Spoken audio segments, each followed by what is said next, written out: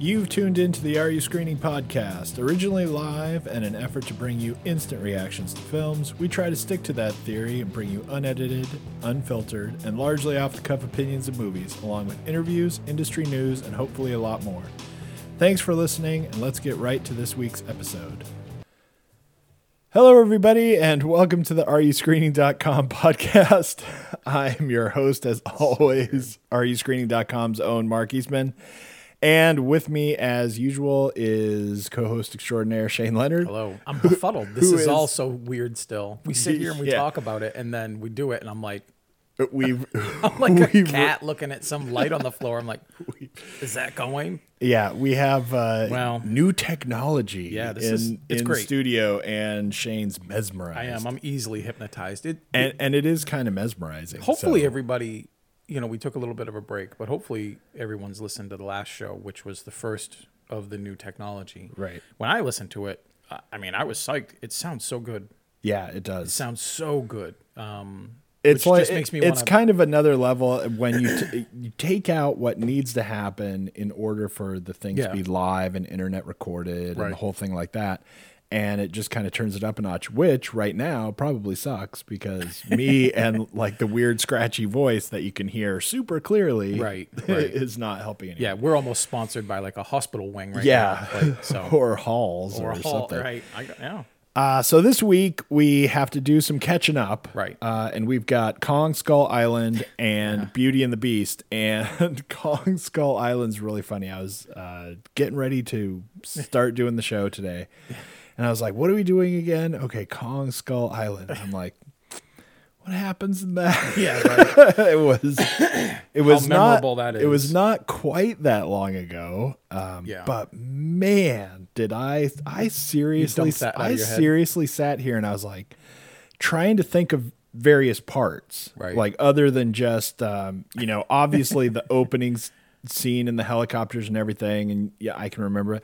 But then I was like, there was a boat, there was a monkey, and I was like, it was big fun. And then so after that, Beauty and the Beast, and I think that really that's about all we'll have time for. Hopefully, it depends, I guess, on if anyone wants to say anything about or who wants to say what about these movies. I don't know.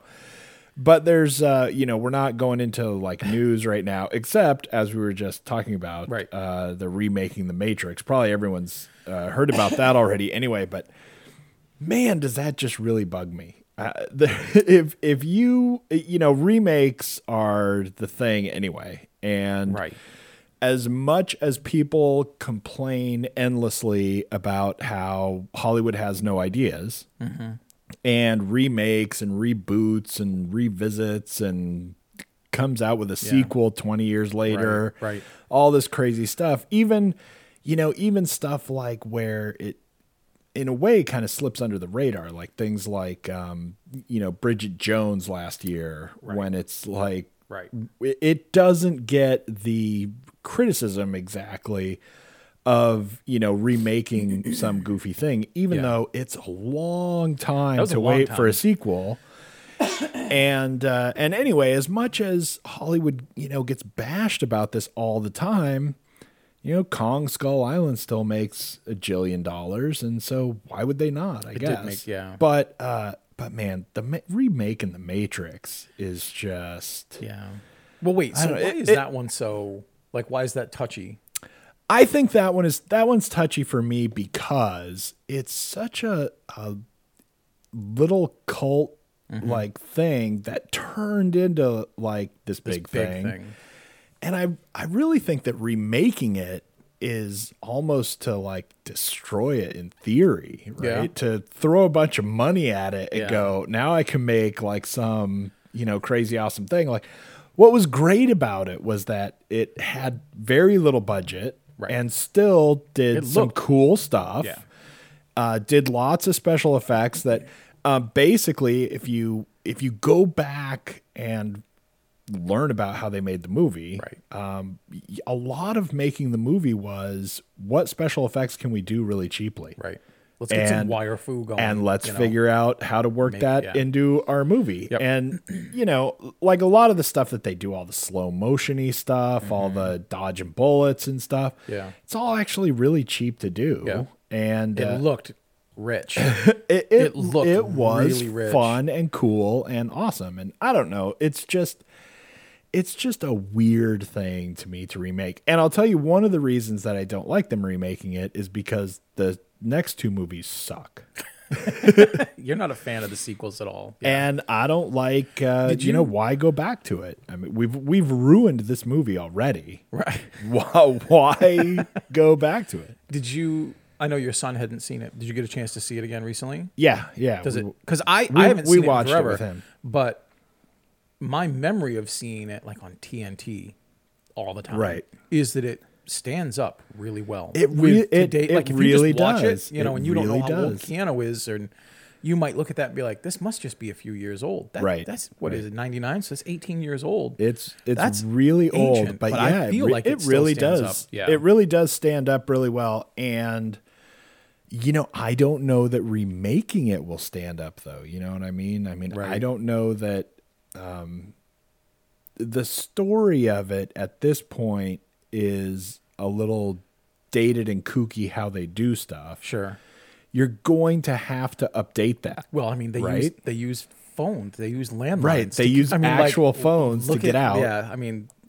There'll be some things to do. And what's interesting about that in a way is because the movie, it's not just that they use landlines. Right. But the movie predates having iPhones and cell phones and all that stuff.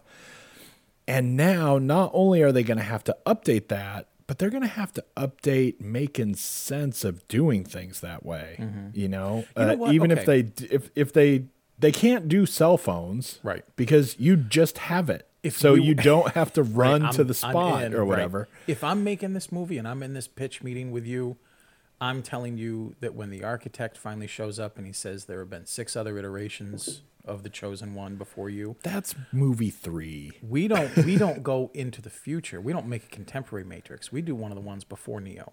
We do like 1950s landlines. Like I want to see a 1930s Chicago Matrix. Like the previous one. We go back. One. Yeah, we go back and tell the story that's there because there's a good story. Then it's almost like you're stealing from Blade Runner or something. I know. Well, this is fun. I was actually going to say about Blade Runner. They're going to make it look like Blade Runner. I know. Right? I know. If they did that, that's what they would do. With all these things, we're doing Beauty and the Beast, which is the live action, update of it. Kong, which is just another, entry. And I'm thinking sequels bug me to no end, but I feel like I'm neutral about them now because I know they're all coming. I know there's very few original things. Right. Everything's being sequelized or reimagined or remade. Next week is Ghost in the Shell, and I'm actually looking forward to that. Looking forward to that because I want to see. Cool. Right, and then I'm thinking, well, the one because I was going to ask you, what's the one that you'd like them to do, and then I'm thinking that might be too open ended without any forethought. But the one that I'm looking forward to the most is the sequel to Blade Runner. And that has something to do with the director who I love and the actors who I'm really into and the aesthetic, which I'm sure is going to be amazing. Like, I think everything's in line to that thing being great. But again, that's just another weird sequel that I'm okay with. But also, it might not. But it really might not. Yeah. And that's another one where, like I was saying, going back to the well in a weird way a long time later. So it's like a sequel, but it's forever later. And it makes sense that it's like 30 years down the road. Uh-oh. Well, look at this. Oh, these are the things that we don't get. You got to take this call. All right, you're excusing yourself. I'll talk about sequels for a minute. I don't actually feel the same way that you do about The Matrix, but I can certainly appreciate it.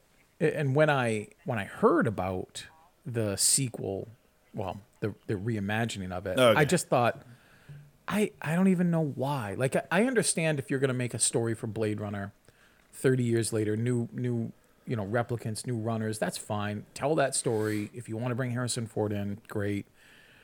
But to just recast a film that is great on its own, successful. Right. Like I always had this thing with a friend of mine.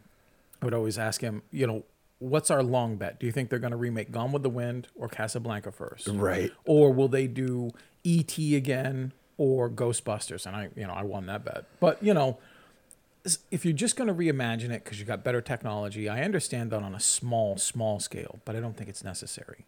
I can understand it. When you have a movie, if you had a movie that was really kind of cutting edge and you really couldn't quite do it right in a fantastic way because there were no special effects that could really deliver stuff. Yeah.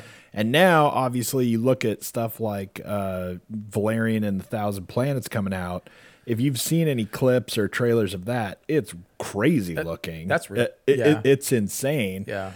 And, you know, just all of the special effects you could do now. It's like going back to watch the original Star Trek movie. Right. I was just gonna, you know, something like that, which is endure into that. Which is so fascinatingly whacktastic to watch now because there's so much of that movie where they are so impressed with their special effects that they make you stare at it forever. Right. It's almost, there are parts of that movie where it's almost like, you know, the original like movie that had theaters where it's like just the train coming at you and like people jumped and went, what the hell? Because they'd never seen a movie before or whatever.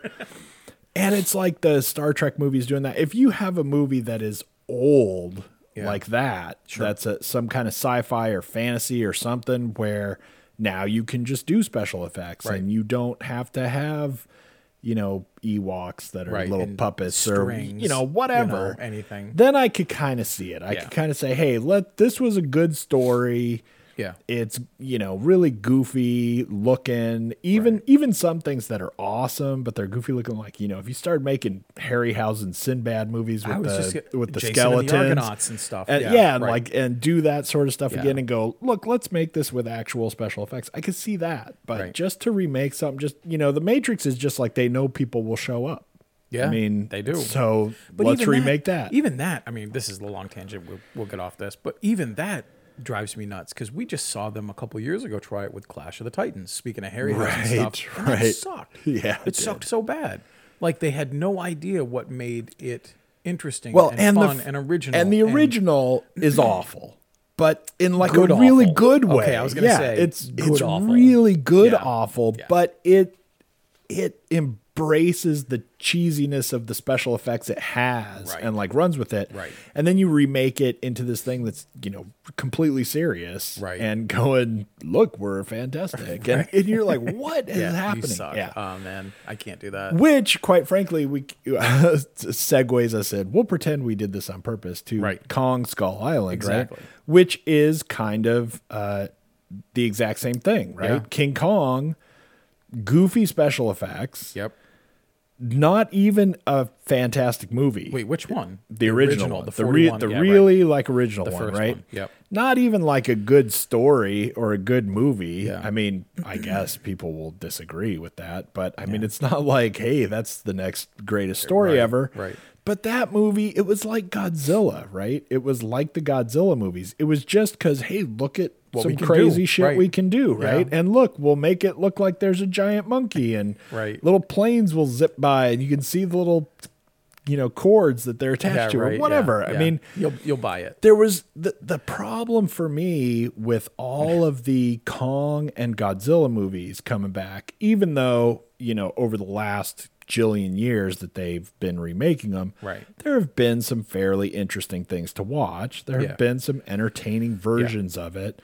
But the problem for me is that they're based on things that aren't good. They never were good. Right. Nobody ever thought they were good. Pretty low, right? Yeah.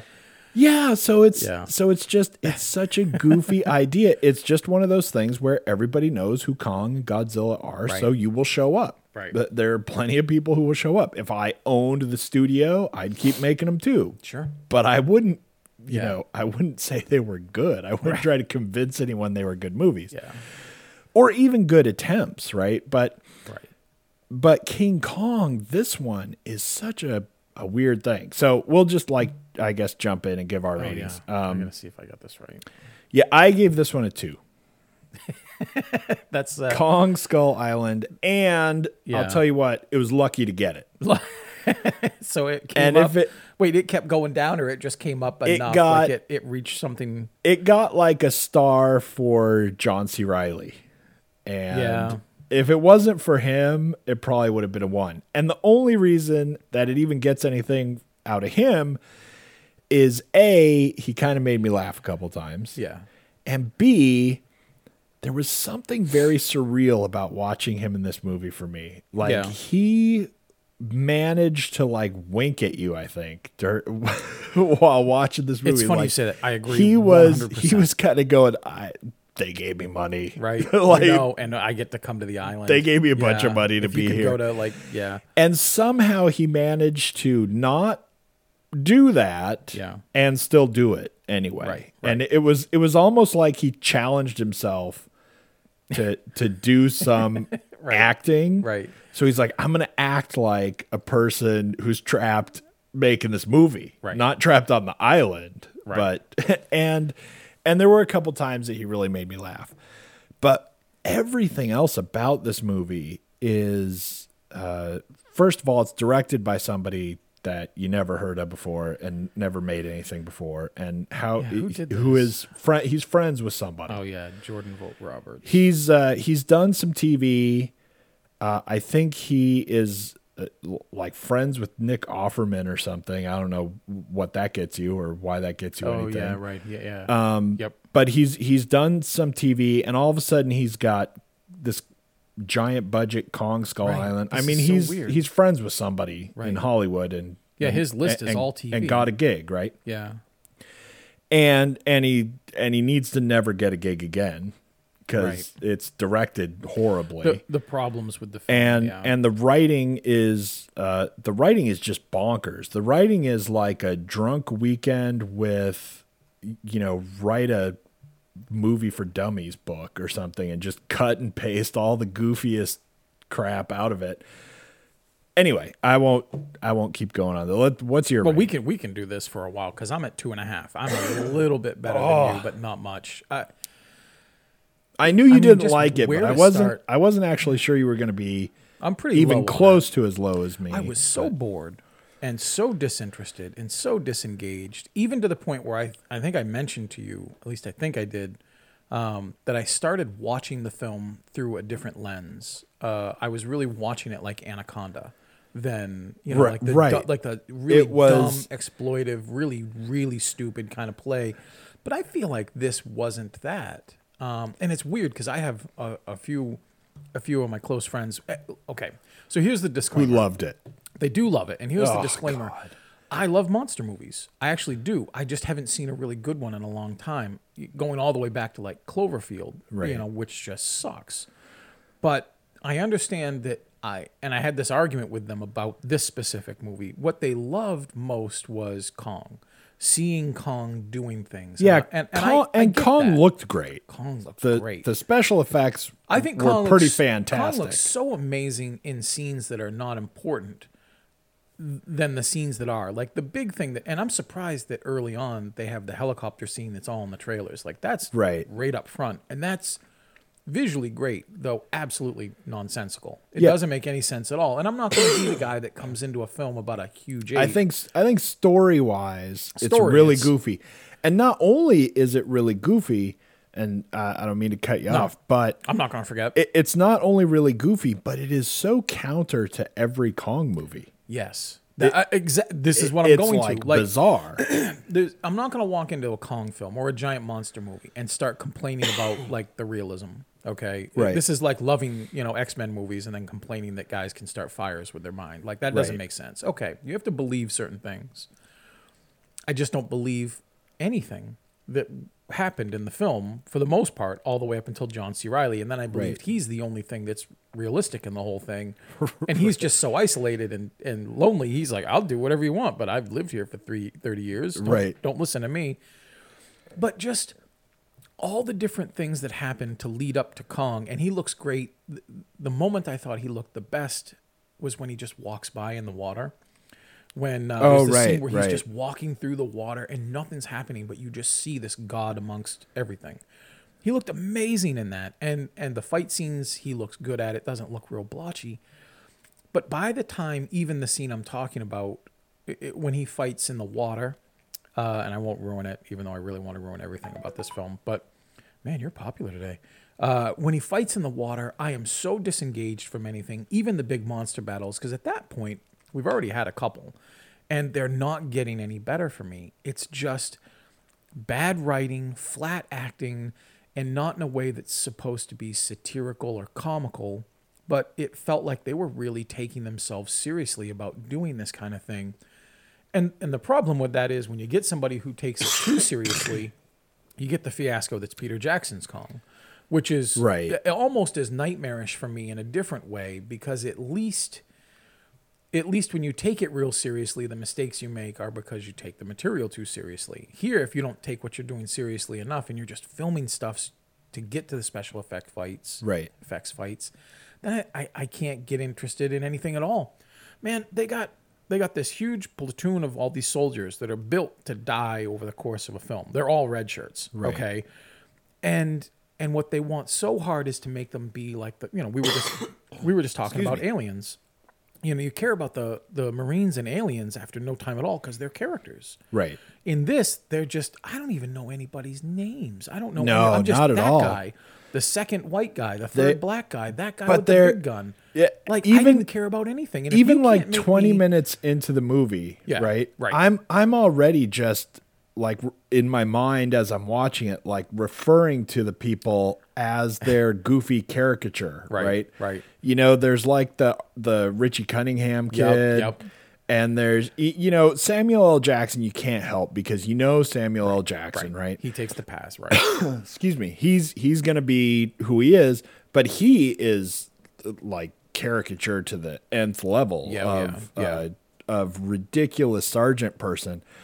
But all of these other guys, there's like philosophy guy, right? Yep. And actually, I was really interested in seeing him, and I don't remember his name, but he was on Boardwalk Empire, and he was really good, and I really actually like him a lot. And I saw him in the movie, and I was like, okay, well, some interesting stuff might happen, right? Yeah. But everything that happens is completely goofy, and that's as far as any of these people get. Right. Is kind of like the notes in the script, right, of outlining the character. He's going to be this guy. He's going to be the like sort of passive fighter guy, and the other guy is going to be like the real jerk fighter, guy that wants to blow up everything. Whatever. I mean, they're all just these, and nothing about them happens that turns them into characters, and it gets to the point where it's funny to watch what they think will turn them into characters. Right. What they think will, give you some reason to like them, and the funniest one actually happens first. If it would have happened later in the movie, you'd probably just laugh out loud after you've been built up to it. But it happens first, so you're kind of like not in that same place. And it's when Samuel L. Jackson is sitting at his desk and looks down at the medals. Mm-hmm. And he looks down at all these medals and goes, and for what? And just like the script writing was, I want to sum up the Vietnam War. Right. But I got like 15 seconds. Yeah. Because I already paid the special effects guys, $3 million. I can't take away any of their time. Right. And the fight is really cool looking. So whatever we want to do with characters, and you get one take at it too. Right, because we got to cut. It's Samuel L. Jackson. Do it right the first time. Right. And it's so goofy. If that would have happened at the end of the movie or like later on in the movie, you'd laugh and walk out probably because it would be so stupid. Anyway, and it was stupid. I mean, it was stupid then. Yeah. But they do the same things. They have people like working on the boat when they find the boat, and they're like, this is like camaraderie time or whatever. And you're like, oh my God. And it's so weird too. They have the natives on the island because John C. Reilly has to still be there. Right. Because I don't know why, because it's like a funny shtick that That's thought of. Thing, right. That he will have crashed there in World War II. The opening is really goofy too. The opening is like such a cheesy Michael Bay goofy moment where they're gonna start killing each other. I really don't feel like that would happen. No, I mean, I think that it would be like Enemy Mine. Like now they're together. It would be like, planet, and they're like, we're we both screwed. This out. Right. Well, let's live together for a while. And neither one of them can shoot anything, which was which was hilarious. Anyway, but there's all these little points throughout the movie where they keep doing that. Whenever they kind of catch a break where it's like, okay, let's talk now for a minute and get people interested in us. And if Samuel L. Jackson talks, it's the worst ever because he's such a bonkers. He starts at 11. He's already. He starts at like 15, and it's ridiculous. And one of the things in the movie for me that I thought was funny is they crash on the island. They get attacked by Kong. Right. All their helicopters are down. Now they've got to travel across the island.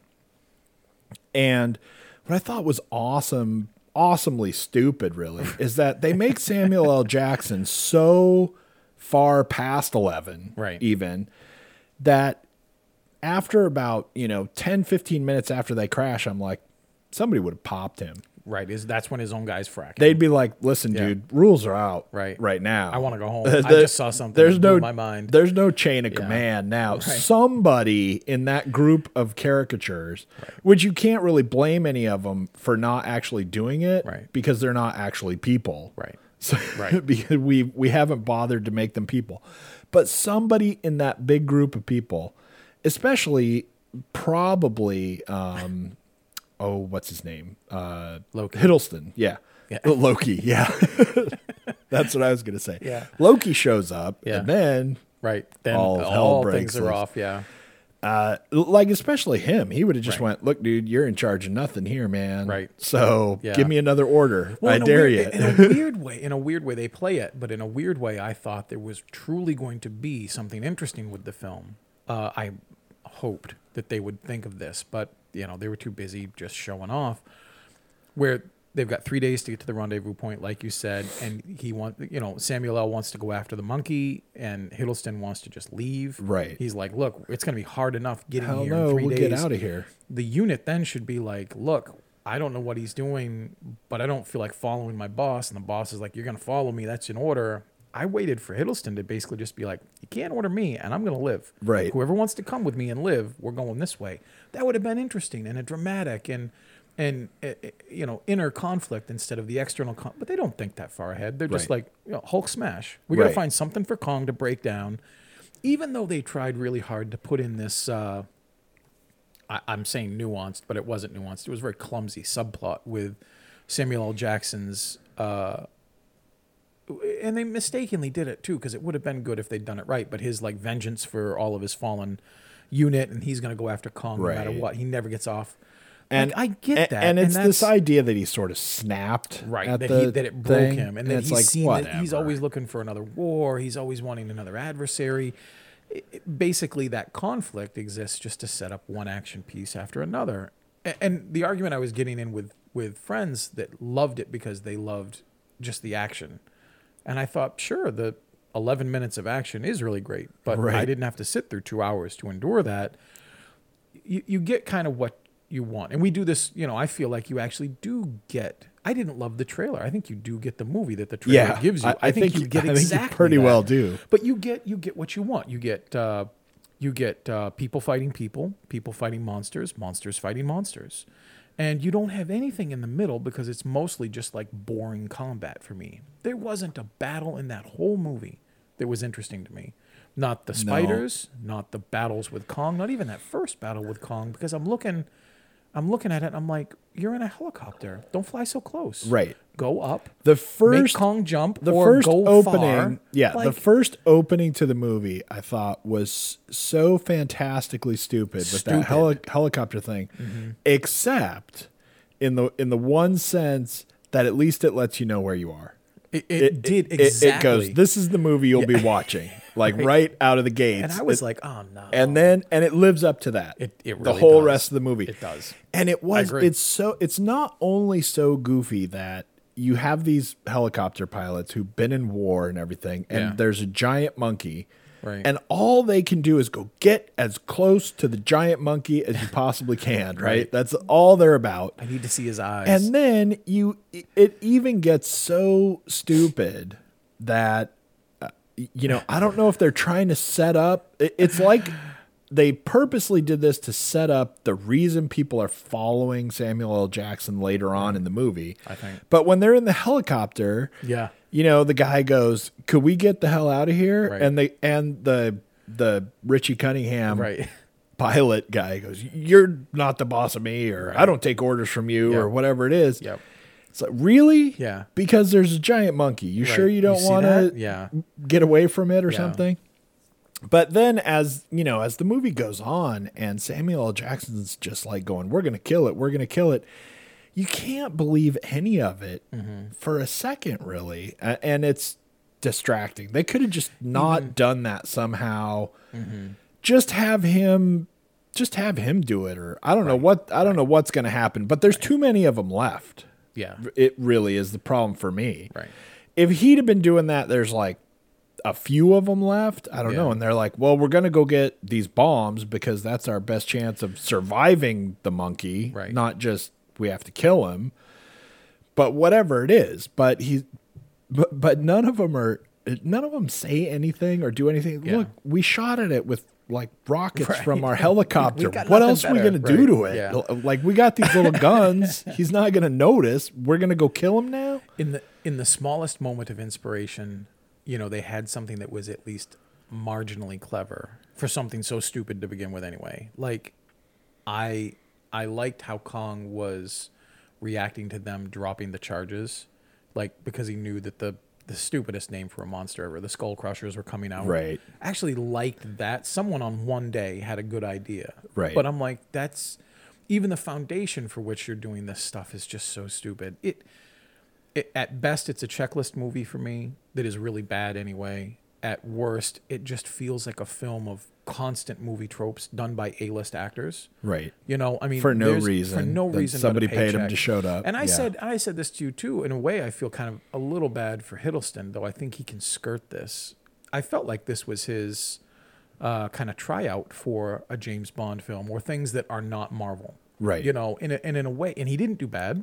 He had his biceps all He oiled didn't do up. bad, but it still was just sad. He had his awesome poses, and he carried his gun heavily. He looked brooding.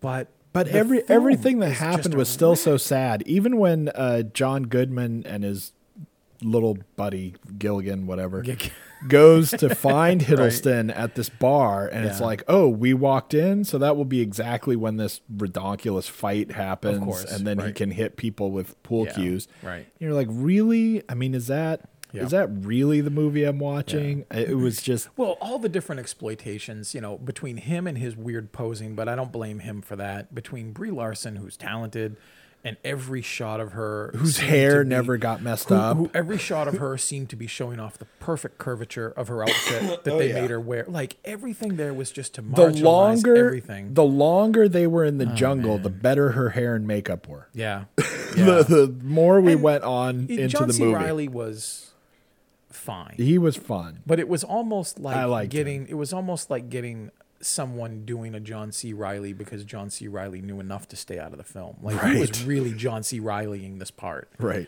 And I just didn't get it. The stuff, there were some good visual things here, but you said it right. It was stupid. And I'm not throwing that out casually, like, "Oh, I didn't like it, so it's just dumb." It was stupid. Yeah, like, it was just stupid. It wasn't trying to do anything other than what's the cheapest way to get in and out of here and make a bunch of money. Well, and just we're gonna. I don't even know like what the deal is with the Writers Guild or whatever, but it was like, we're gonna pay this guy for like 4 hours. Right. Yeah. Make it happen. Make it happen right now in 4 hours. Well, here's the big Go. thing that is obvious anyway, even if you're not reading the news or the inside stuff like we do. You do a lot. I do sometimes. Legendary Films is in charge of putting together this big monster fest like the Marvel Universe. Yeah. We had Godzilla a few years ago with Aaron Taylor Johnson. And people didn't realize that was the first one. That was the Iron Man of this whole thing. Now this is supposed to be the Captain America kind of entry. They're moving towards the Godzilla versus King Kong thing, which probably will be a lot like Batman versus Superman. They'll throw 2 punches and then fight Mothra together. Right. But this is, I say this by way of saying there's a scene at the end of the film, there's a stinger that if you want to watch is actually more interesting than anything else in the whole film, but because I'm bored to even death. though it's goofy. Yeah, it sucks. Yeah, and that is really the thing for me. As much as it's stupid, and if this movie was not taking itself so seriously, it might have been pretty good. It might not have, but it would have been better. But it might have. Here's my quick question for you, Kong question. So there's 4 Kong films, really. What's your favorite of them? So there's the original. There's not Kurt Russell. There's the Bridges one, the Jeff Bridges one. There's the Peter Jackson one, and then there's this piece of crap. I know mine. I think if I try to recall them, and obviously that's spanning a long time. I'm asking a lot. I feel like I kind of liked the Kurt Russell one, not the Jeff too Bridges bad. one. Oh, Jeff Bridges? The Jeff Bridges one. Yeah. I love that one, even though it's 70s stupidity and exploitive in a but way. It's kind so of good. It's kind of like I feel, and if I watched it again, probably I'd go, what am I saying? Well, I saw it a while ago, god-awful. and it's not great. It's a long time ago, and I don't know that I ever watched it again, even. So it's just like the one thing. But I feel like there was something to that movie that was kind of like in that time period of movie making where you could be a certain kind of serious and still not be serious. Escape from New York, or stuff like that. And that movie kind of embraced that. Let's not pretend that we're making Shakespeare here. Yeah. Let's just do a thing. And it didn't go anything like this movie insofar as like just making goofy caricatures and all these one trope after another. It was Charles Grodin, Jessica Lange, Jeff Bridges. That was basically your cast, and you cared about them. But it was also like believable. We went to the island for this. We found this guy. We're going to bring him back instead. Capitalism, extortion, all these things. And this movie too. There's so much. Just the whole right out of the gates killing Kong. Is very not Kong. So it's like they tried to take a lot of things about how Kong movies work and go, look, we're going to change this. Yeah. And so it'll be different and new and whatever. Right. And they didn't bother to say, is there any good movie to be had here? Or this really for me, and I say this every once in a while for various films, but this to me felt a lot like a movie made by someone who doesn't like Kong movies. And who knows what they're doing is awful and stupid and shows up to work every day and goes, I hate this goddamn movie, but I'm going to make it and make my money. And, this is like the equivalent of somebody, trapped in a dead end job, going to work and spitting in your food, spitting this out, right? Spitting in your food because they hate their job and they really want to be fired. And and we have mentioned this before, and we can move on from this horrible movie. Everyone can write us and tell us how great it is, I guess. But the thing is, for me, more than anything else, even though it is dumb, it has all these goofy problems, but there are, like you said, Brie Larson and Tom Hiddleston are not bad. They're not bad. Exactly. They're just unfortunately forced to do stupid things. Yeah. But for me, this movie, with all the problems that it has, the real killer is, like you said before, I was just bored so much of the time. All the way, almost. I was just sitting there so bored. Is anything going to happen? And what really threw me over a certain edge of boredom was when they left the natives. When they get on the boat and leave the natives, I'm like, we didn't need the damn natives at all. Oh, yeah. We just, for whatever reason, at some point we got all these extras and it was like, I don't know, make something happen with it. We could have just as easily found John C. Reilly all by himself amongst in a hammock. The ruins. The villagers could have all died off long ago or something. And he found the little paintings or whatever. And there's so much in the movie that's just so somebody thinks their ideas are so awesome and no one will tell them they're not, like the goofy paintings with the Kong and it's on the different rocks so you don't see it from the right angle or whatever. Somebody thought, man, this will look so cool. On a storyboard, and it will be fantastic. And then you're like, what is that? Who would have done that? Why would anyone do that? That's exactly it. I'll find one rock and I'll put my heart there. It's exactly what I was thinking. That's some pretentious natives. Exactly. When it happened, when you're watching it in the movie, and I'm already so bored. Yeah. And they spin around and you see the thing, and I'm like, that is kind of cool looking. why would anyone have done that? No one would ever have done that in a million years. Yeah. Anyway, especially the never speaking natives of this island. The one part of the film that I thought would have been the best was the thing we didn't even get. You know, there's a throwaway line. I actually think very quickly it was annoying in the beginning because it went down the checklist. Again, I thought it was a checklist film. The checklist of film of music we have to have if we're in the Vietnam era. Right. You know, okay, all that. And then it went through like all these checklists of things. It was really like all the music that Warner Brothers has the rights to anyway. Right, anyway. Yeah. And it's like, you know, there's this throwaway line that John C. Reilly has about, you know, we hope we better not run into the ants. And I'm like, let's see the ants. Let's have some ants. The giant spider was stupid. Yeah, and they were like, they even have him like listening to it. You think it's a bird, but it's an ant. I was like, what? That was actually pretty cool. I love when the big spider is there, and if you have something that is as tall as that spider is, and everyone's like panicked, like now we're gonna get stepped on by these razor legs. Right. Actually, if you all just stay really close together near one of them, you won't, because it's not a tiptoe ballerina spider. It like has this, but it's just so stupid over and over again. All these things, but I wish I had seen the ants, because at least Peter Jackson went on to the idea that Skull Island has tons of things, that everything. It's like the anaconda on steroids. But this thing just was like, you know, we got to look out for this and maybe look out for that. Right. And just follow me. Okay, don't. That's the movie. Like that's the film. It is. It's so stupid. I love the part one of the parts with John C. Reilly when he's like, I've only lived here for 20 years. Yeah. So don't bother listening to me. That was the best line that he had, I thought. That was a part for me that you just really could see John C. Reilly winking at you. Right. I mean, it was just like, check out this line I have to say. Yeah. And then he says it. Yeah. Like, it was. So anyway, that was horrible. That one's a rough one. I can't suggest anyone go see that. Even if even if you're a monster fan, just wait. It'll be on TV at some point, and then you can just see the best parts of it. Yeah, and you'll be able to fast forward a lot and stuff like that. Yeah, that was rough. Yeah, that was really weird one. Okay, Beauty and the Beast. Yeah, this is interesting. This will be a weird one. Will it? I think so. Why will it be weird? This could potentially be our biggest difference. I don't know, because this is a strange one. I don't know. All right, Beauty and the Beast. So I know you love Bill Condon. Emma Watson. Yep. And for the life of me, I can't remember the Beast guy's name, but he's on Dan Stevens. Yeah, he's on right now the show Legion. Legion. Yeah. Yeah. Which like Marvel X-Men thing, right? Yep.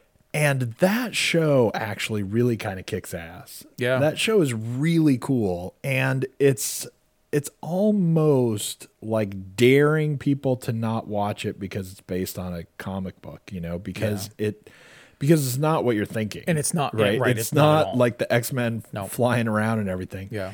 And he is so good in that show. Yeah. It's like bonkers. And he has to do really impossible stuff, you know? Right. It's like that Orphan Black show where the one girl has to play like seven people and sometimes they're talking to each other and you know, whatever. Yeah. And except that she's really good at, I mean, that sounds kind of cheesy, but she's actually really good at it. Yeah. He is so good at all of and he has to basically act like he thinks that he's crazy. Right. Because people have told him he's crazy for so long. And crazy stuff happens, so he believes it. Right. And so there are lots of parts in that show where, especially going through like the first few episodes, where he suddenly is going, is this really happening right now? Like, and or am I crazy? Like, he is amazing in that.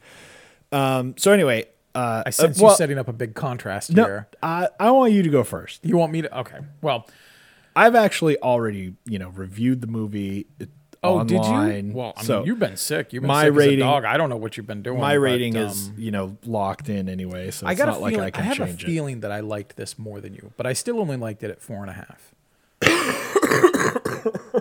Wow. See, I think, what are you at 9? You're at 1? I gave it a 10. You gave it a 10? Yeah. Wow.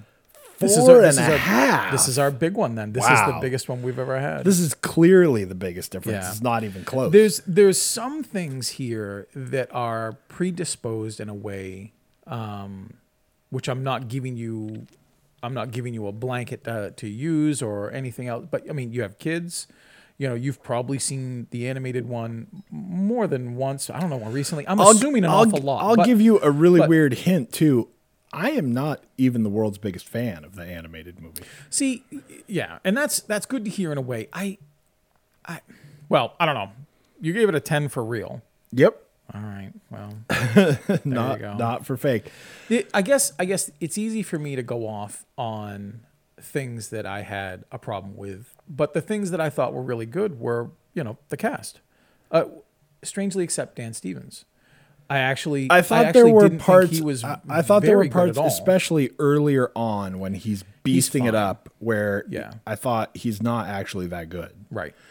Later, he doesn't do a bad job. Later on, after he's around for a while, then he's used better. to him. And I think that shows. And I think in some way, movies are shot out of order all the time. I have never read a thing that suggested that this was shot in order.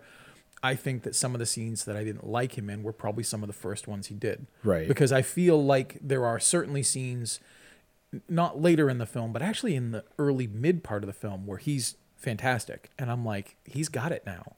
Right. But he didn't seem to have a handle on what he was doing or how. And he's got an enviable job for no one because he's all, dotted up with the ping pong balls and green screening. Right, he's actually having a very difficult thing to do. But I was bored.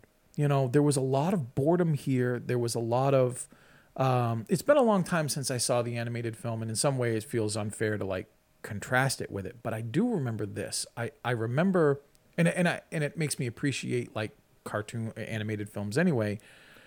You have an ability to be real flowing, real light on your feet, kind of like if you're imagining a dance, and this one's easy, it's just this perfect waltz. You can move at a clip, you can show all these things.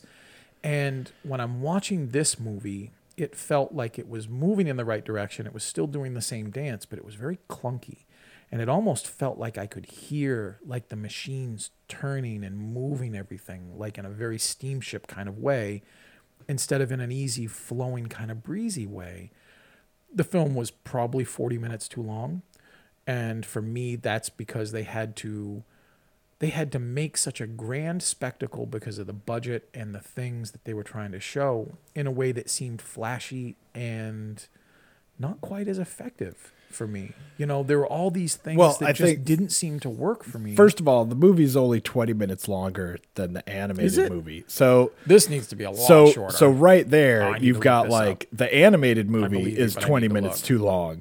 because they've got to do the same. You know what it reminds me of? Stuff. We talked about it once, and I've said it a few times, but it's easy to remember this one. Carrie with Chloe Grace Moretz. Yeah.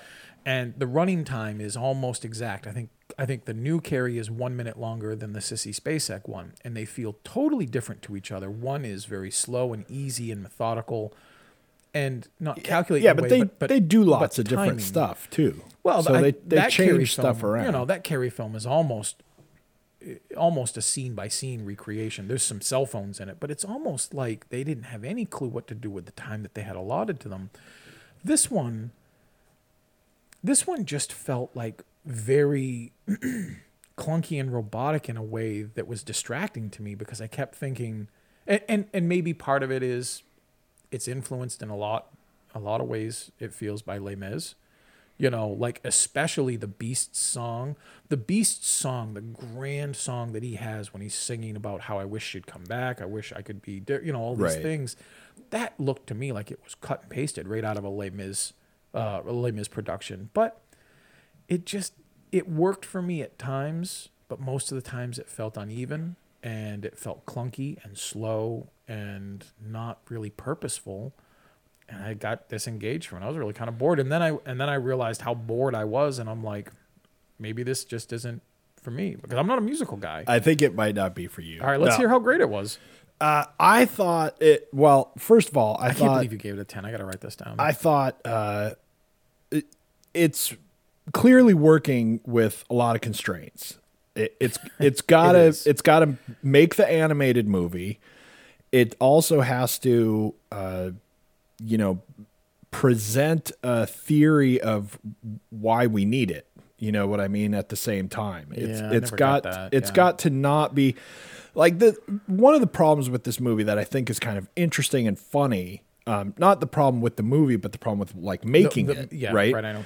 Is that you're not gonna. The movie has millions of fans. It has for like 20 years. It's got you know, it's been on Broadway. It's you know, whatever. Everybody loves it and loves it.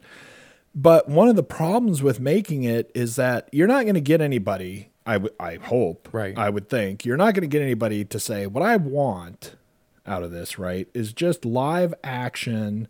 Like you said, scene by scene, right? The exact same thing happens, and you just turned it into a live action movie, right? Right. But then what do they want? Because they don't. You have fans that you have to appease, right? Where you don't know what that means, right? And so I just think that's an interesting thing. But you know, the film has to still be that movie, and it still has to do some things. Right. And there's going to be some scenes that people are going to go, I want to see that exact part, or I want, you know, this, this to happen this way, or whatever. That's the big thing. The Be Our Guest thing, actually, I will say, that's one of the problems that I have with the movie, is that goes too far and gets too cartoony. Right. And it doesn't fit with everything else in the movie. The scenes right before it, and then everything right after. It doesn't fit really, and there's something about, you know, the exact way that the new ride is gonna whatever. Yeah, I mean, there's something like that. How it is, and I didn't like that part at all. And the other thing that I didn't like, the other drawback I had from the movie is that Gaston, as we go on, is a little too psychopathy, and it's not terrible, but like relating it to, you know, the original or whatever. Right. It's a little too much. But this movie for me was like, I want to say that what this movie is like taking any Disney movie, any fairy tale or whatever that's based on like the Grimm's brothers. Right. And taking that back to the like original.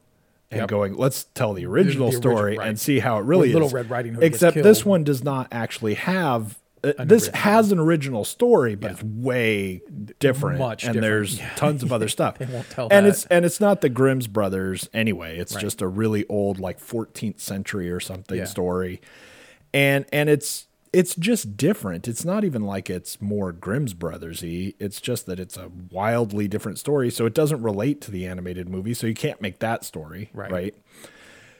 I want to say that it's like the Grimm's Brothers story because, as we know, crazy shit happens in those, right? Right. But they're actually not that great a story. Yeah. They're just more deadly and screwier and dangerous. Yeah. Right. Yeah.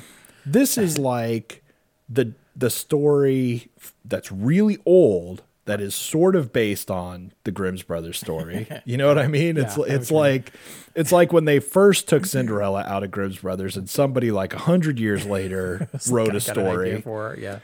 And that story's way different from the fairy tale that you know now too, right? And so now we're making that story. Yeah.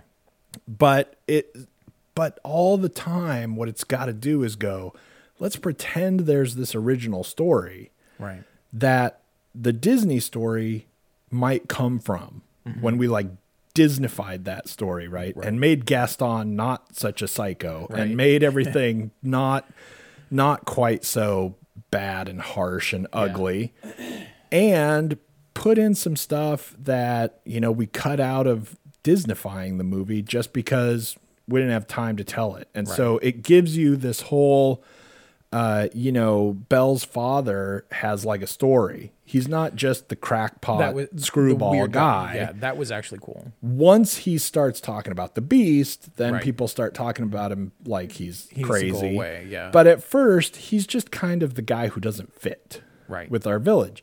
Right. And then it's also got a whole other part of the story of the witch and what happened and what she did and the whole thing, right?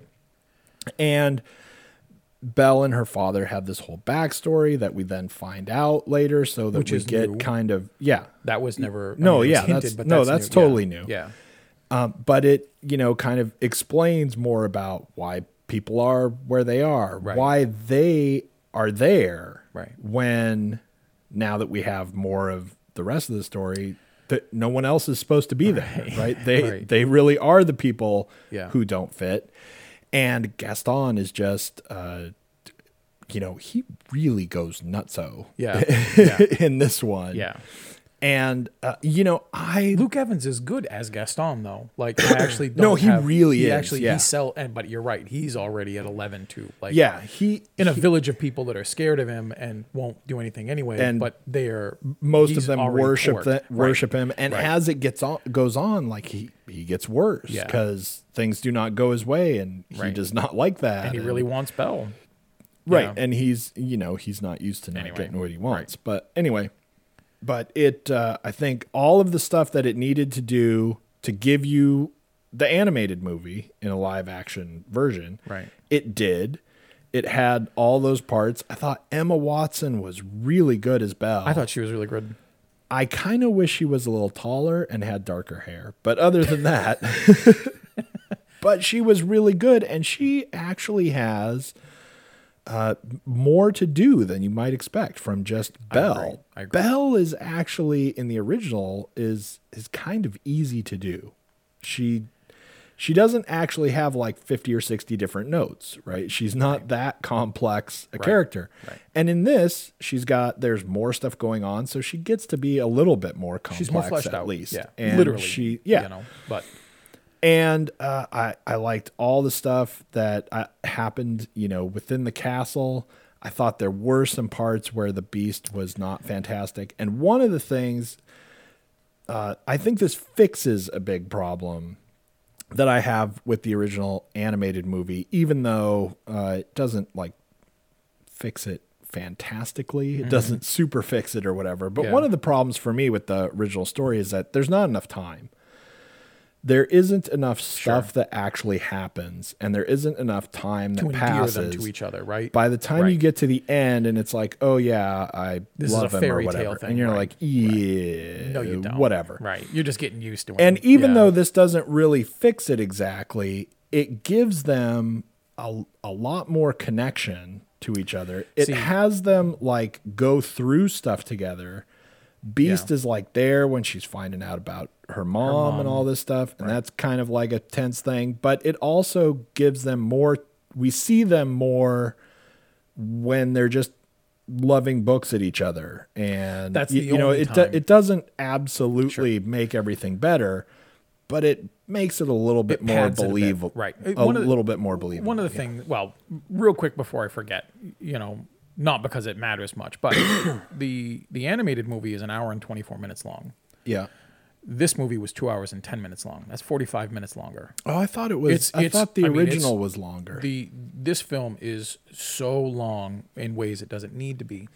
Some of the stuff that I hear what you're saying about it. The castle looks great and all the stuff that goes on in it. But when you have the technology, this is funny. This is like all what we were talking about earlier with the Matrix stuff. You have this budget, you have this cast, you have this technology.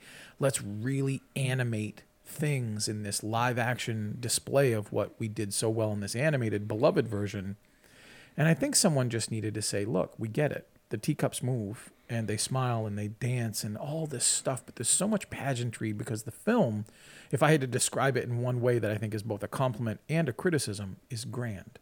It wants to be this grand affair, and I think it succeeds at times, and I think it fails at times because of that ambition. One of the things that I wish they had done much less of is animate the castle and show me the dresser throwing things everywhere, which right. I can't imagine, thankfully, for people that pay attention to this stuff and care about it, we didn't see it in 3D. There were times in 3D it would have looked stunning, but it would have been darker because 3D movies are darker. I don't mean like in tone, but I mean like in actual aesthetic. And I had enough difficulty seeing what the hell was going on sometimes just with regular lighting. Right. And while I'm nitpicking about that, I thought the audio mix was horrible. There were times when they were singing. Maybe this was just our theater, though. I couldn't tell what was being said at all. Right. And I'm not deaf. Right. I can pay attention to this stuff. There was a lot. I don't know if you noticed there was a lot of that. Singing. Like the pub scene with Gaston's song. I couldn't tell what the hell was going on. wrote it off to the theater that we saw it in because I'm not sure. that's not a fair conclusion to jump to. Theater. So it could be that. Sure. But there were a lot of times when there's singing going on with tons of background at the same time. Yeah, right. So yeah, that's hard. As good as you make that, it's still maybe not the best choice. I get the gist of it. But for me, the stuff that I wish they would have taken away was more character, because you've got this incredible opportunity with an actor in Stevens who's talented and Emma Watson who's fantastic. You know, she's capable of doing an awful lot. And what they did was instead they wanted to show teacups and candelabras moving and singing and dancing and wasting times with set pieces and things that didn't interest me at all to the story about two people who have to fall in love. And when those two people don't fall in love satisfactorily, I get the animated version. It's mostly for kids to teach them, like, when you get older, things happen in between these things, but you'll get to it. But this is what happens. When she looks at him and says, "I love you," I didn't believe it. I didn't buy it, and I thought it was just like this weird pandering waste of my time. Not in a big criticism kind of way, but like, you had all this time to do all these things, and you had these great moments to create things like the library. The library is the most effective of them. But as good as an actress as she is, and as sad as I'm supposed to be that the beast is dying under this curse, I didn't care and I didn't believe it. And I feel like that's a huge failure for a film that goes over 2 hours and has talent and ability to show a love story. This isn't about, the ride at Disney. I think you just don't like fairy tales. Oh, God, I love fairy tales. The ride at Disney is to show all this stuff off. The movie is to get me to take my kids to Disney. But the movie has to sell a love story, and it fails. It does not make me think by the time she has crocodile tears that she cares about him at all, let alone, she cares about him. They're building a relationship, but she doesn't love him. Yeah, I think it's just you. The closest that I had to her actually feeling something was at the wolf attack, the coyote attack. The only problem that I had with the love story, and like I said before, that's just a problem with the animated. Are you telling me that when she says "I love you," you're there with her, like you don't love the beast, but you believe she's done enough? I think, here's what I think. I think you're nuts. There's no way in hell I think, well, then you have to just say, like I said, that's a problem with the animated movie, and sure. it has to be more of a failing in that than it is in this. Probably. So then you just have to say, yeah, Beauty and the Beast, that animated movie, is complete crap because there is no way to believe that they are in love that quickly. And you can say that if you want, sure. But I don't think you're going to sell that to a lot of people. Right. But what I would have liked better, and what I actually almost thought was going to happen, which would have blown me away. Yeah. But what I thought was going to happen was that she was not going to ever say it. I thought that she was just going to be really sad. Right. And, start crying or whatever. Right. And then basically the exact same thing happens. The witch walks up, he comes back to life. Anyway, and it's just, it's not, saying the words doesn't do anything anyway, right? And it's not like she had to show up and say those words and then, the spell's broken. Like, the spell is not get somebody to say it to you, That's right? easy. I can trick you. I thought what was going to happen is that she was just going to be really, like, sad and crushed that he died. Right. And then, so she is she in love with him? Whatever. Maybe. But she realizes that she's really got serious feelings for him. Right. And he's is more it than a like, beast. am I in love? It doesn't matter. She doesn't have to say it or whatever. It's kind of like, it's close enough, right? She is, whether she's, in love and we can like quantify that and, do a blood test on her and find out that she's in love with them. Right. Whatever it is, she's like really broken up and it's kind of messing with her, right? And it's not only, I thought what was really cool about that end scene, even though we had to have the words or whatever, but what I thought was really cool about that end scene was that Emma Watson, to me, whether you're sold on that she loves him or not, to me, she was really selling the fact that she was surprised by whatever it was she was feeling. She was, I could see that. She was like, why do I care so much about him? And she was like selling that part of it that works in a really good way. And I thought until because she waits a long time to say it. Right. So when it kept going and going and she didn't say it, I was like, maybe they're just gonna do it or whatever. And I think that would have actually been better if she'd have just not said it. Right. And it would have just been like, you know, I said you have to get somebody to love you, but I mean, come on, right? And then it would have just been, you know, maybe she's not in love with him. But like I said, that has always been a problem with the original for me, is that it's so fast. Yeah. But at some point, you do have to be telling the story that the animated movie is telling, or you have to be telling this story, like I said, you have to be telling this story that you could believe that movie came from, right? Right. And I think they do that in a really, really solid way, especially since all of the extra new stuff I thought was awesome. I thought all of like Kevin Kline having like a much bigger he doesn't even take theory, up a bunch of time. It's having a much more realistic character going on, because there's one of the problems in making this live action too is that you've got her father and you've got LeFou. Right. Neither one of them can be live actioned. Right. They are the most cartoony characters. Yes. They are the most cartoony characters there ever were. Yep. There's nothing to them at all. Right. You can't make it live action without drastically changing them. Yeah. And I thought they did all that stuff great. I thought you know, LeFou in the cartoon, he could be based on Josh Gad's character, and you know, and everything and Kevin else. Kline, you know, But see, that's what's kind of irritating to me about it in some way, which is Kevin Kline is not in the film for a very long time, though he shows up in the beginning, middle, and end. Right. The short amount of time that he's there, and the exposition of his character, and the feeling that we see Belle have for him, and that the audience actually has for Kevin Kline as well. I don't think they put that much attention in a love story between Beauty and the Beast, between Belle and the Prince. Like, if they had put just an iota of the same amount of time, what is it, 11 minutes total on screen? 10? I mean, that works. I don't know. And it works well, and I believed it. And I believed the motivations all across, and the caring and the affection.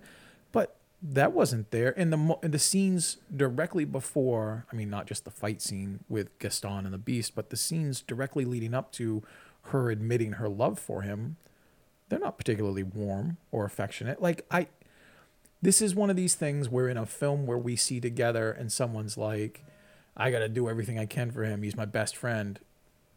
No, he's not. You just saying it doesn't mean you guys are blood brothers. The fact that now that they have reached this point in the film where she has to say this and mean it, and I don't buy it, and I think it tanks the film in a way for me. It's so much like, you know, he gets like an hour into the film and he realizes, well, we've done all these amazing things. We've really screwed up the Be Our Guest. That thing's a nightmare scene all through and through. But we've done all this stuff. That's like somehow Willy Wonka took over. It's really strange. Yeah. That's a really weird. It almost makes me feel like that was done before they did anything else or after they did everything else, but mostly before. But it feels like by the time they get an hour in and they realize how far along in the screenplay they actually are for all the video footage that they've shot, he's like, oh, God, we got to hurry this up a bit. And he doesn't. There's no expediency to anything there. It actually slows down quite a bit. It's fine. You just don't like love. No. It's fine, but I thought that because of the extended running time, the weird emotional malleability that wasn't there, it was just a little below average. I think there's a lot of stuff in the movie that happens. Maybe I'll feel better when I see it again. I think there's a lot of stuff that happens in the movie that is maybe in a similar sort of way. It's kind of tied to the original, and at some point, I think you just have to let it be. And I think there are several points where the movie does things that are very weird, right? And you see it in a live action movie, and you go, but that's just really weird. And I think you have to just give the movie a break for a lot of things. Sure. And the other one that's really big, and I think there are several of them, but the other one that's really big is when they're about to send Kevin Kline off, right? And the Beast. And they see the Beast in the mirror, and it's like, boom, right? Go kill the Beast. Right. And you're watching that in the live action movie, and it's like I was watching that from two different perspectives at the same time, right? Like the one perspective, I'm like, what is that? They're like instantly going to go kill the beast. They didn't believe him 5 seconds ago. Now we have to go kill it. And if we don't, it's going to murder us and steal our children. And it's like, man, that just all happened too fast, too quick, like way too fast. Right. But that's exactly how it happens in the animated movie. Sure. And nobody questions that, right? Nobody goes, that happens too fast, because it's just the way that story goes. So I think some of the stuff that happens like that, where it's a little bonkersly quick, I think you can only hold that against the movie. I think you can only hold it against this movie to be a live action version of the animated movie material, so much. You can't really say, look, you fail because you made a live action movie of this animated movie. That feels unfair. I got to disagree with that 100%. If you have 45 extra minutes, and you can't extrapolate a better reason to go kill the beast than just, look, it is different, we have to get it before it gets our kids, and you say, well, they did it and it was accepted in the animated movie, you got 20 years of distance, you got 45 minutes of footage, and you have millions of dollars to facilitate a better story. And if you accept that, it's just the source material, then I think you're apologizing for the lazy storytelling. They had everything. No, I don't think that's true. They have everything. I don't think you can do that. I think they didn't have enough time. I think then what you could just do is then you could just say, look, this is a bad movie because that's a bad story. That original movie, that's a bad story. So now I don't even have to see this movie. I could just say, this is a bad movie. Right, I know what you mean. Because it's based on this story and it's fairly accurately representing that story. Yeah. And then ipso facto, it's a bad movie. But look, they did all this great stuff. Then what do you need to see it for? Well, they did all this stuff because it's going to do more. It's going to flesh out more. For almost an hour longer, it should be able to fill in the gaps. If it just paid attention to the way her father was treated in the animated film and then just filmed it, we wouldn't know anything about her mom or all the other things about him, because he's kind of, like you said before, just a joke. But we've got an hour of extra footage, so let's do 7 minutes to make him more of a believable character. They did it. And it works. Yeah, but what if they didn't? Then you probably wouldn't notice it. Agreed. You probably wouldn't notice it, and you'd be like, it's just like the animated film. And you'd chalk it up to that being like, well, they did it that way, so they just did it this way too. But I still think that's a mistake. So I still think there's an error there. No, I think that's you're just being unfair to the project, I think. No, because I don't think the project was to make the animated movie. I think the project was to enhance what the animated film did. And that, in some ways, for me, is the problem. I don't think this movie is set to awe you. I think what it's designed to do is bring you through nostalgia to what you loved and draw more in it. That's why there's 2 or 3 new songs. Well, the reason there's a couple new songs is because they want to get an Oscar for Best Original Song.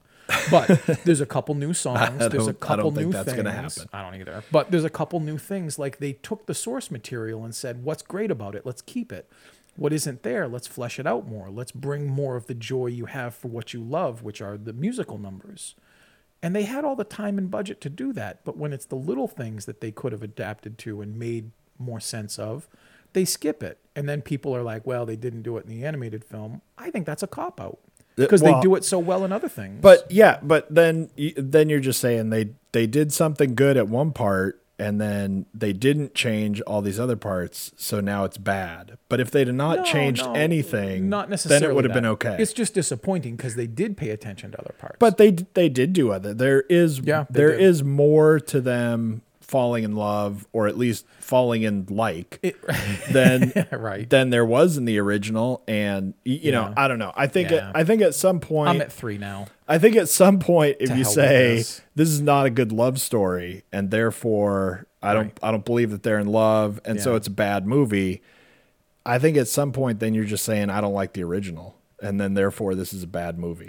I see that side. I guess what I'm saying is I do like the original. From what I remember, I think I only saw it once in like 1991 or 2. I liked it, and if you're going to remake it and you're going to make it almost an hour longer with a budget 10 times as big, I expect a little more from it. I expect you to actually make me believe that Belle falls in love with the Beast. Less teacup spinning, more interpersonal relationships. Don't dazzle me with candelabras and things that are moving like dressers throwing clothes at you. I get it. You can do that in a nanosecond. Give me a little bit more time with character development, because at its foundation, it's a love story. Yeah, there's not that much teacup spinning. There's too much anyway, for me. All right. Anyway. Well, yeah, this is just not for you. I didn't think this was for me. No, this was not for you. So anyway. All right, we have clearly gone on long enough at this point with these two movies. So God, what headaches. If you're recommending movies to people, you've got nothing. I actually don't think. No, you know what's really strange? I would actually tell someone to go see Beauty and the Beast. Because I think, especially if they love the original, I'm not telling anyone, they're already there. But I think it's an interesting looking film, partially because of the animated film. But I also don't think it's a horrible time. I think if you like musicals, you probably really love it. Yeah. I don't even know that the musicalness of it actually won out, which I thought was kind of strange. Isn't that weird? Yeah. I don't think it really made anything positive or negative for me watching it. I think some people it's probably going to. Big factor, yeah. Because I think the original is kind of known for these the songs are going to get stuck in your head, and Be Our Guest is going to get stuck in your head and all that. So people know the songs. Yeah, I agree. And, Drink Like Gaston and all that stuff. See, that's another thing for me. That's one of the... I still like that scene. That's one of the problems the movie has.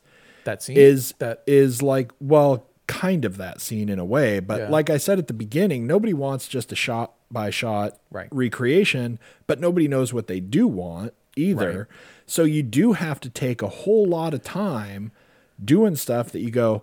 in a perfect world, I might not do this, but I have to because it has to have this song and it has to have this scene. We can't just not have this scene. Right. I have a couple more scenes I want to show of them falling in love. Sure. But I have to have this scene, right? Because everyone will kill me. Mm-hmm. Even if you can't make it exactly the same, but there's lots of stuff you have to do because that scene's kind of stupid. It's stupid in the original. It's stupid in the... He has to have a song. It's okay that it's stupid in the original because it's an animated movie and you go, well, whatever. Whatever. But in this, it does, I think, kind of showcase the silliness of it. Mm-hmm. And for whatever reason, the song kind of, like a couple minutes later, you forget the song ever happened, sort of. It's not like a memorable thing. I didn't hear it well anyway. And so is Be Our Guest is like the same kind of thing for me. That's the mistake. It's like a few minutes later, you're like, whatever.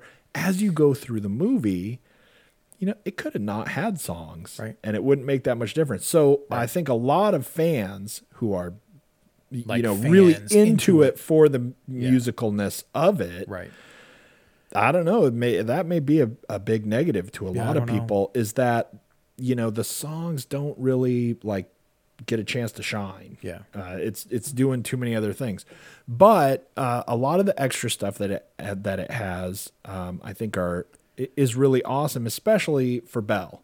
Yeah. Even to the extent that we get the part towards the beginning where she's like tying the sheets together. Yeah. Which is not like a thing in the original, but it's like a big thing. It's like she's already, and as far as believing things, when she shoves her dad out of the cell, I believed it. So did I. Like I believed she would do that. Yep. And there's no reason that I should. It's like so early. Right. It's so fast. And I think that's not even... And that's not from that's not even the movie or the script so much as I think, just Emma Watson. I just have to give that to her. But yeah, the way that happens, that's like in the animated film, doesn't she just throw herself on the ground and cry? She just doesn't she says that she'll trade. I think there's parts of the film where Emma Watson was strangely underutilized, but I don't know the direction because I don't think that she gave a particularly bad performance. I actually liked her Belle, but I think that there were certainly times where it just felt like she was being sort of set back a little bit.